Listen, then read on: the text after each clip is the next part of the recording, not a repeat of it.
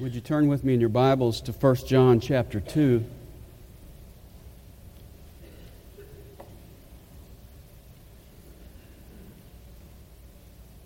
Verse 3 says, "And by this we know that we have come to know."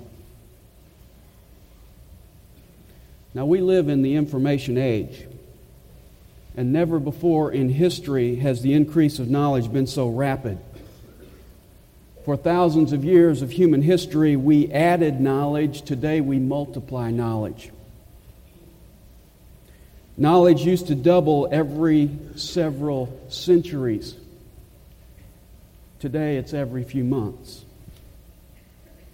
And so we are all traveling on the information highway at breakneck speeds. But you know, while our age is characterized by this dramatic increase in knowledge, one of the side effects is that today we know more about less. 100 years ago, it was possible for a highly educated person to know everything about a field of knowledge. Today, we have to specialize in smaller and smaller areas. We see that in the field of medicine. The doctor used to know everything there was to know about medical science. But today, no one can master in everything. And so we have specialists. We have neurosurgeons and vascular surgeons and orthopedic surgeons and ear, nose, and throat doctors and eye doctors and foot doctors. It is impossible today to be a know-it-all, because all is now a very large word. But you know what's very ironic? Not only do we know more about less today, we also know less for certain. Because knowledge is not only increasing, it's changing. And today, with the ongoing research and new discoveries, some of the facts of the past are now fiction in the present. And that's led some today to the conclusion that truth is relative. That you can't really know anything for sure. And if you can't know for sure about the physical world, how could you possibly know for sure about the spiritual world? How could anybody know God? How could anybody know about eternity? How could anybody know for sure that they had eternal life? And beyond that, how could anybody really know that they know in the spiritual realm? Well, that's the question John addresses in our passage this morning. In 4 short verses, he's going to tell us how we can know that we know God. I was listening to the radio the other day, and a commentator was talking with Moises Alou, the outfielder for the Houston Astros. And he asked him if he would give all of his possessions in the world if he could ask God one question. And Moises Alou said, yes. Now, I don't know what question Moises Alou would ask God, but I can't think of a more important question to be sure about the answer to than this one. Do you know that you know God? Because you see, after that, everything else is trivial in comparison. Now, if I brought somebody up on the stage today and I asked them, are you a Christian? And they said, yes. And I said, well, when did you become a Christian? And they said, well, I've always been a Christian. And so I said, well, if you died today and went before God and He asked you, why should I let you into my perfect heaven, what would you say? And they say, because I believe in God and I'm doing the best I can and I'm trying to be a Christian. Now, would you accept that person's conclusion that they were a Christian? No.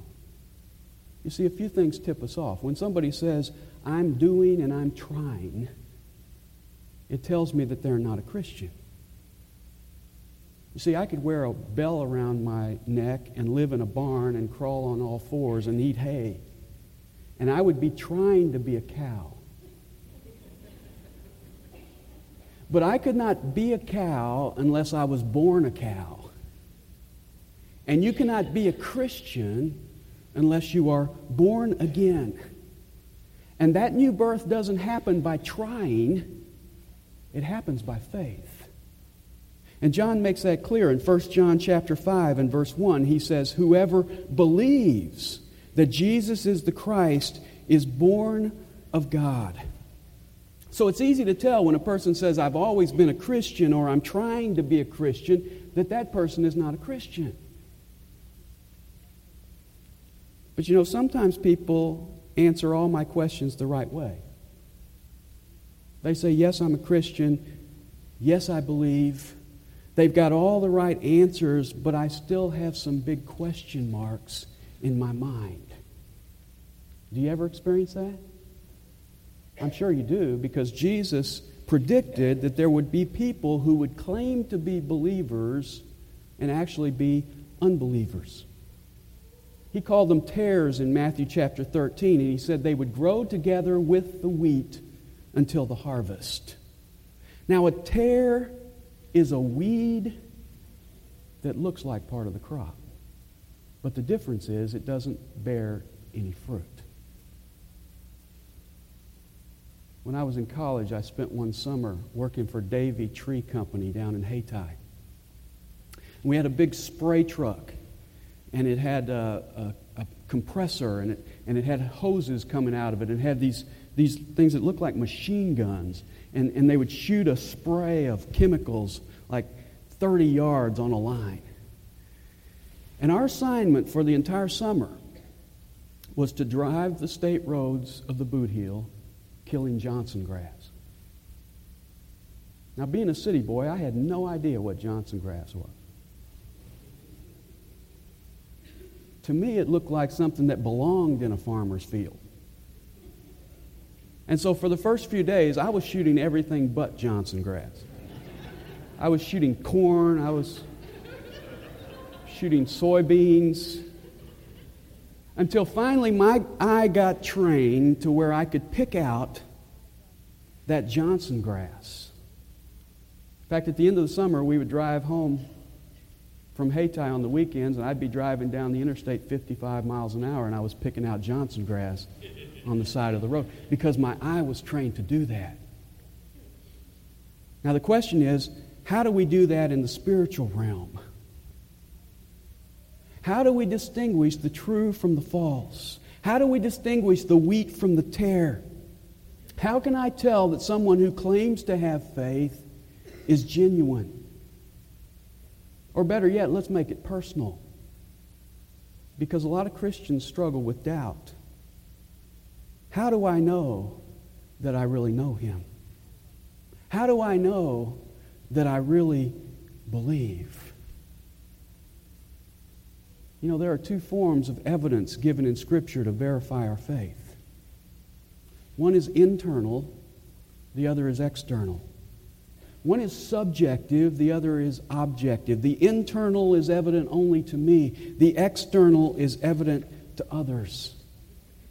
There's the internal evidence. John talks about that in chapter 5 and verse 10.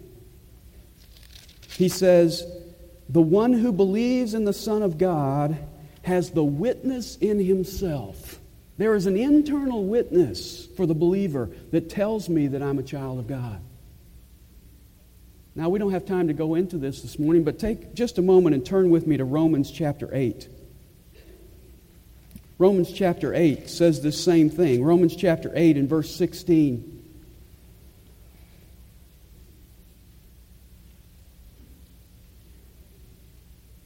Says, "The Spirit Himself bears witness with our spirit that we are the children of God." There's that internal witness again. The Spirit bears witness with my spirit.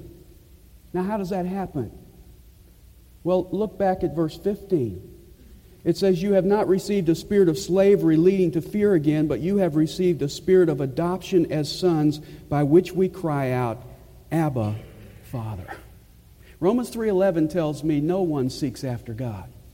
So before I'm a believer, I did not seek God. When I became a believer, one of the internal evidences to me that I'm a believer is that I am now seeking God. And I'm not calling Him the good Lord or the man upstairs.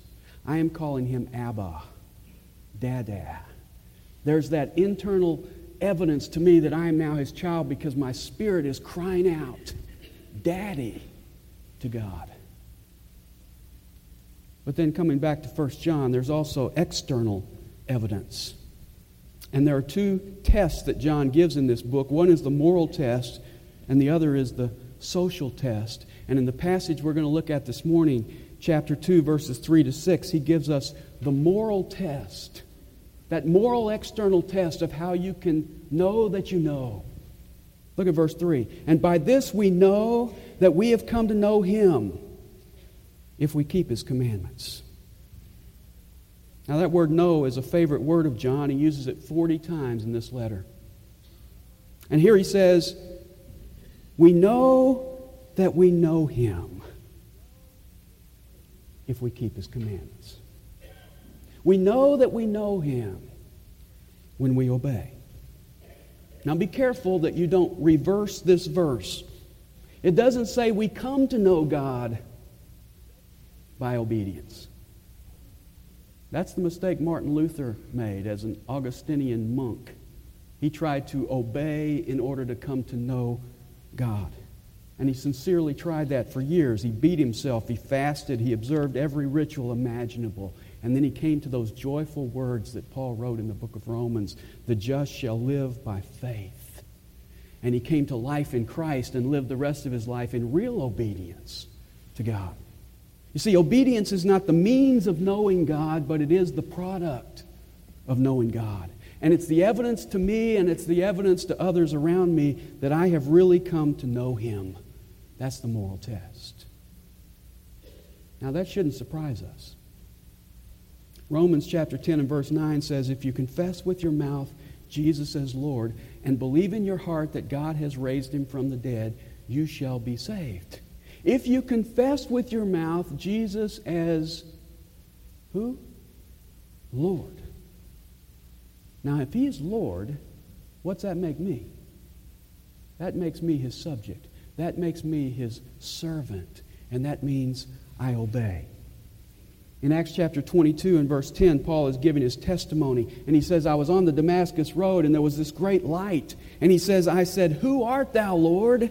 And he said, I am Jesus the Nazarene whom you are persecuting. And Paul said, Lord, what will you have me to do?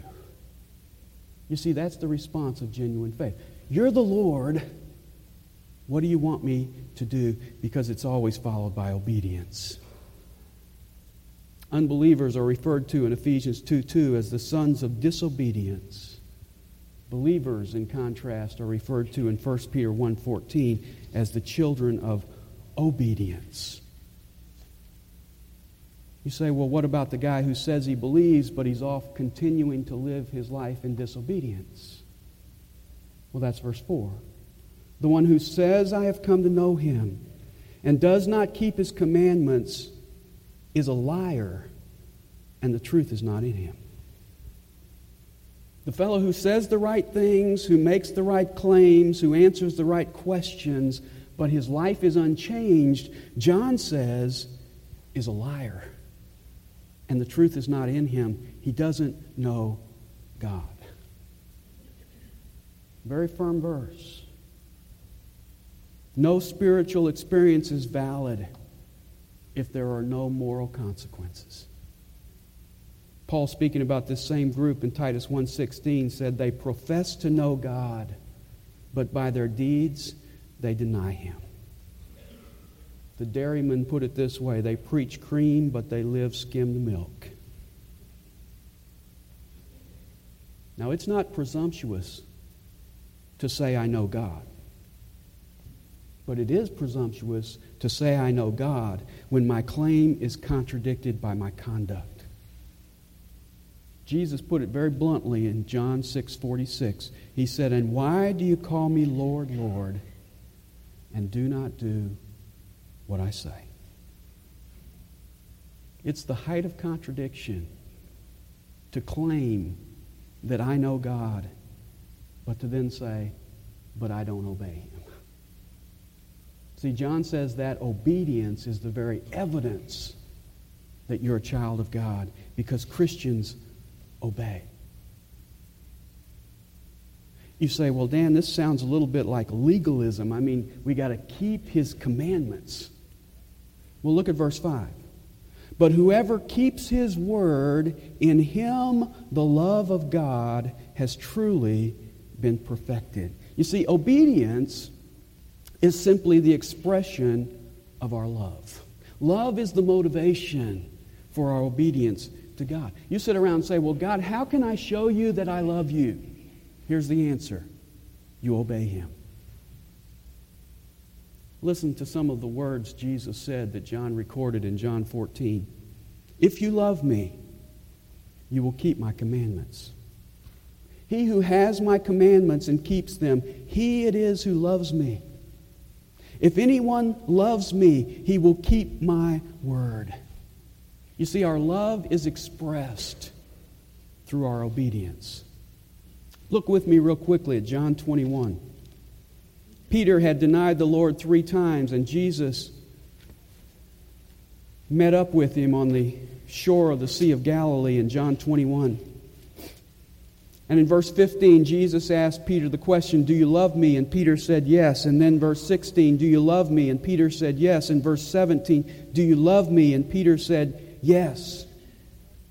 And then in verse 18, he says, when you get older, somebody's going to take you where you don't want to go and stretch out your hands. And verse 19 says he was telling him what kind of death he would glorify God. And then the end of verse 19, Jesus said to Peter, follow me. Do you love me? Yes. Do you love me? Yes. Do you love me? Yes. All right, here's what it's going to cost you. Now follow me. And in verse 20 and 21, Peter turns around and says, well, what about John? And Jesus says, you forget about John and you follow me. Do you love me? Then you'll follow me. Obedience is the expression of our love. Now, there's a law in the state of Missouri that says that you have to care for your children. And part of that care is feeding them. Now, how many people here feed your kids because it's the law? A few hands. How many of you feed your kids because if you don't, they're going to lock you up? You see, you don't feed your kids because you're driven by law. You feed your kids because you're driven by love. You would feed them if there was no law. And that's what John is telling us. We are driven by love to say, God, I want to obey you. God, I want to keep your word. God, I want to obey your commandments. It's a love-driven thing.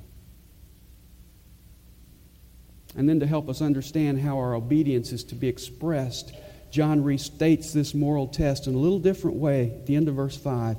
He says, by this we know that we are in Him. The one who says he abides in Him ought himself to walk in the same manner as He walked. Now he makes it a lot more personal. Now he gives us a pattern. He says, if you say you abide in Him, then you ought to walk like He walked. Now, how did Jesus walk? You say, well, He walked on water. Well, let's make it more practical than that. Let's think for a minute about the kinds of things that characterized Jesus' walk. The popular bracelet today asks the question, what would Jesus do? That's an important question. If we're going to talk about the characteristics of Jesus' walk, that would be a series that would never end. But I simply want to highlight 5 things that I see that characterize Jesus' walk. If you're going to walk like Jesus, these are 5 things that need to be characterized in your life and growing and developing in your life. Number 1 is compassion. As Jesus was going throughout the cities and villages of Galilee, Matthew 9:36 captures His heart attitude. It says, and seeing the multitudes, He felt compassion for them because they were distressed and downcast like sheep without a shepherd. Jesus was moved with compassion by the suffering of others. He was compassionate. That's maybe best illustrated in the way He dealt with lepers You know, in the first century, leprosy was the most feared of all diseases. In fact, Leviticus 14 prescribes that if leprosy was found in a house, they were to dismantle the house brick by brick and timber by timber, and everything was taken out of the city and dumped. And the leper himself was not treated a whole lot better than that. He was sent outside the city where the dumps and the refuge pits were. And if anyone came near to him, he was required to cover his mouth and shout, "Unclean, unclean." One thing you could be sure of when you saw a leper was that he had not been touched in a long, long time, because people went out of their way to stay away from him. But in Mark 1:41, when a leper came to Jesus, here was his response. And moved with compassion, he stretched out his hand and touched him. Now, Jesus could have healed him with a word, but Jesus felt compassion and touched this man who had not been touched in so long. So you see, if you're going to walk like Jesus walked, you're going to have to be moved with compassion. And today there are many physical and spiritual lepers in this world. There are many untouchables in this world who need Christians who will be Jesus to them. Second characteristic of Jesus' walk is self-denial. Philippians chapter 2 and verse 5 says, "Have this attitude in yourselves that was also in Christ Jesus." And he describes that attitude in several phrases in that passage. He emptied himself. He humbled himself. He put the interests of others ahead of his own personal interests. If I was going to sum up that attitude in one word, it would be self-denial. When Jesus left heaven to come into this world at his birth, it was an act of self-denial. He emptied himself of the glory of heaven to become a man. When Jesus walked through this world, every step was an act of self-denial. He put it this way in Mark 10:45, "The Son of Man did not come to be served, but to serve." And when Jesus went to the cross, it was the ultimate act of self-denial. He gave up his very life. And now he says to you and me in Luke 9:23, "If anyone wishes to come after me, let him deny himself and take up his cross daily and follow me." If we are going to walk in the steps of Jesus, the needs of others are going to have to become more important to us than our own needs. Because what is the opposite of self-denial? Well, it's self-centeredness. And self-centeredness moves us to ignore the needs of others rather than embrace the needs of others. Self-centeredness leads us to judge others rather than serve others. And when that happens, we are not following in the steps of Jesus. We are not walking like Jesus walked. Walking like Jesus walked involves a sustained willingness to say no to myself and yes to God. John the Baptist put it this way, "He must increase, but I must decrease." You see, the more you walk with Jesus, the smaller you get. A father and his son were walking down a street in Chicago past a place where a skyscraper was being constructed. Glancing up, they saw men working on one of the highest stories of the building. The little boy said, "Dad, what are those little boys doing up there?" And his dad said, "Son, those aren't little boys, those are grown men." And the little boy said, "But why do they look so small?" And his father answered, "Because they're so high." And the little boy thought for a moment and said, "Then, Dad, when they get to heaven, there won't be anything left of them." Well, that's true. The closer we get to heaven, the smaller we become. Because to walk like Jesus involves self-denial. Third characteristic is commitment. Listen to the words of Jesus that John recorded in his gospel. My food is to do the will of him who sent me. My whole appetite, the thing I desire like you desire food, is to do the will of my Father, Jesus said. For I have come down from heaven not to do my own will, but the will of him who sent me. I always do the things that are pleasing to him. The all-consuming focus of Jesus' life was to obey and please his Father. And where did he draw the line in that obedience? Philippians 2:8 says he became obedient to the point of death, even death on the cross. You see, there was no line. He was totally committed. And so if you're going to walk like Jesus walked, your life will be marked by commitment to the will of God. Home Life magazine once told the story of an elderly lady by the name of Aunt Addie who lived during the days of the Civil War. She lived in the South and loved it very deeply, and one day the Union Army appeared coming down the road toward her house. No one in the family moved except Aunt Addie. Upon seeing what she called Yankees coming down the road, she ran into the house, grabbed a red-hot poker from the fireplace, then ran out into the road where she stood waving her poker defiantly at the advancing army. Her concerned family called, "Come back, Aunt Addie, come back. You can't whip the Yankee army with only a poker." And continuing her stand, she called back, "Maybe not, but at least they'll know which side I'm on." Do people know which side you're on? You see, walking like Jesus means commitment no matter what the cost. Fourth characteristic is dependence. Before he chose the 12 disciples, Jesus spent the night in prayer.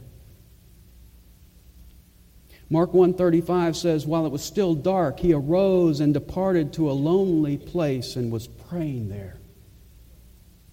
Luke 5:16 says Jesus would often slip away to the wilderness and pray.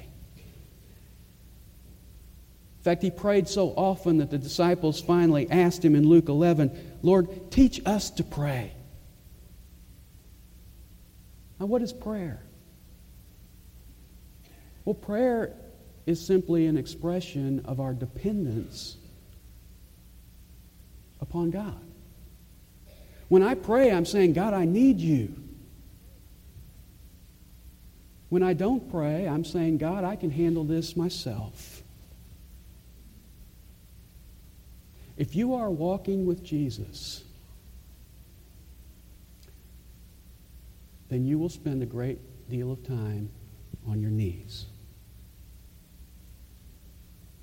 Statisticians tell us that by the time our lives are over, on average, we will have spent 6 months at stoplights, 8 months opening junk mail, a year and a half looking for lost stuff, and 5 years standing in lines. I wonder how much time you will have spent in prayer, expressing your dependence upon God. Fifth characteristic is a positive perspective. Remember Jesus' words in the Sermon on the Mount? Blessed or happy are those who mourn. Happy are those who are persecuted.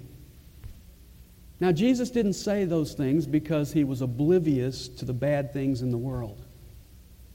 He said them because he was not limited by the bad things in the world. He was able to see good in the bad around him. He was able to see purpose in the pain that he endured. Of the 98 words he spoke on the night of his arrest, 30 of them had to do with the purpose of God. He had a positive perspective. And you should have a positive perspective as well, no matter what happens. Romans 8:28 says God causes all things to work together for good. Philippians 4:4 says, rejoice in the Lord always. Joylessness is sin.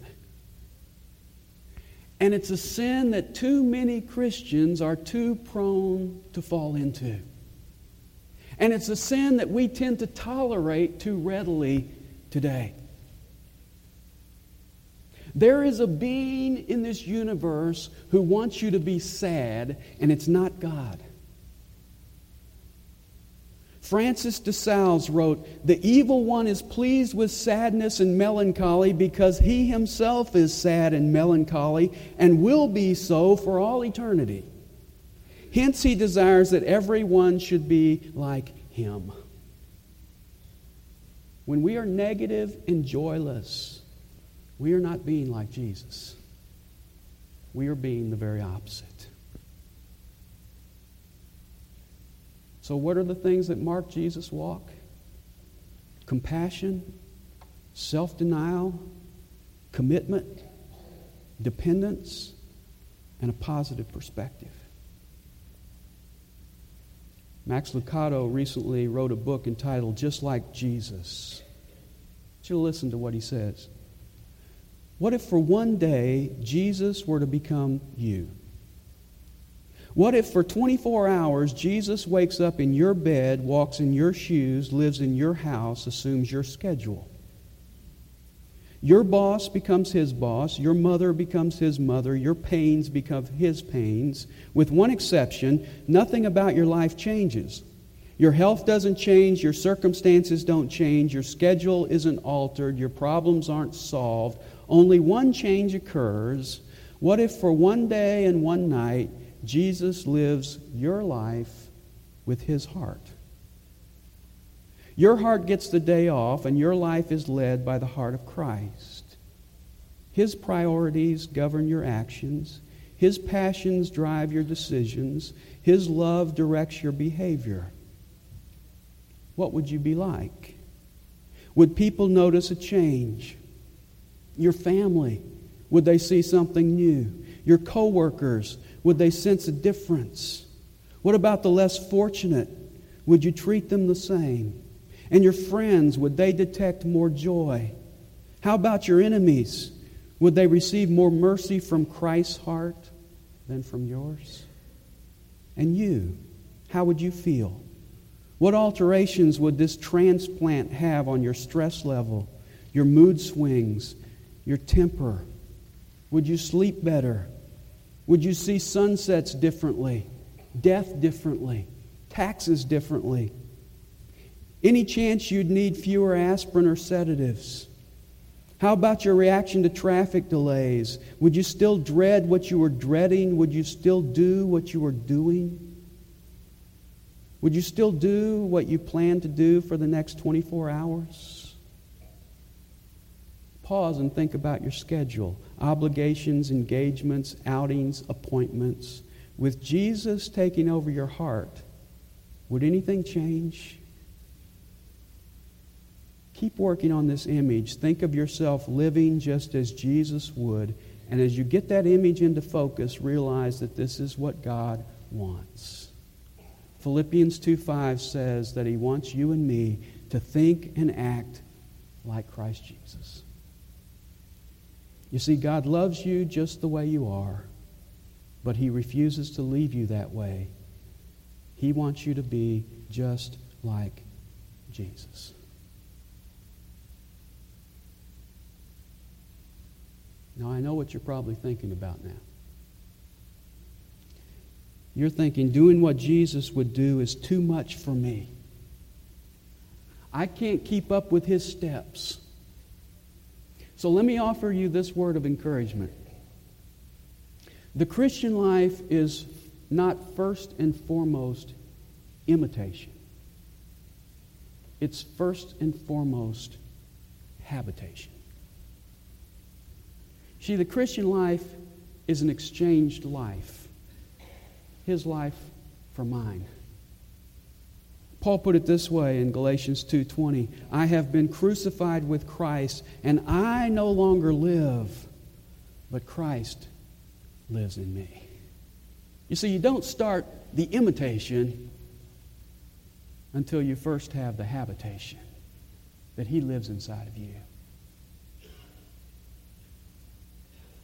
I was over at Waylon and Darla Beller's house, and someone who was there with me said, you know, I was in this house before, and there was a wall here, and the colors were different, and the cabinets weren't there, and they went on and on to describe how much this house had changed. And they were simply saying that when you get a new owner in a house, that owner changes things. Well, you see, if you know God by faith in Jesus Christ, then He moves into your life and takes up residence in your life, and guess what? He changes things. He gives you a new code of conduct, obedience. And He gives you a new walk, like Jesus. And John says, that's how you know that you know. I'm going to ask the praise team to come up as we close the service today.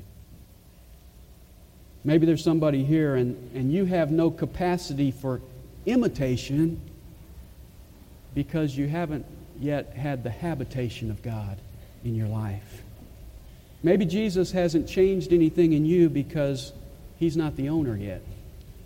Maybe He hasn't changed anything in you because He hasn't yet occupied your life. I'm going to give you the opportunity as the praise team leads us in this song to come forward today and say, Lord, I want you to take over my life. I want you to come and live in me. Maybe you're here as a Christian and you've been holding back and you want to say, Lord, I want to give you everything today. You come as well as we sing.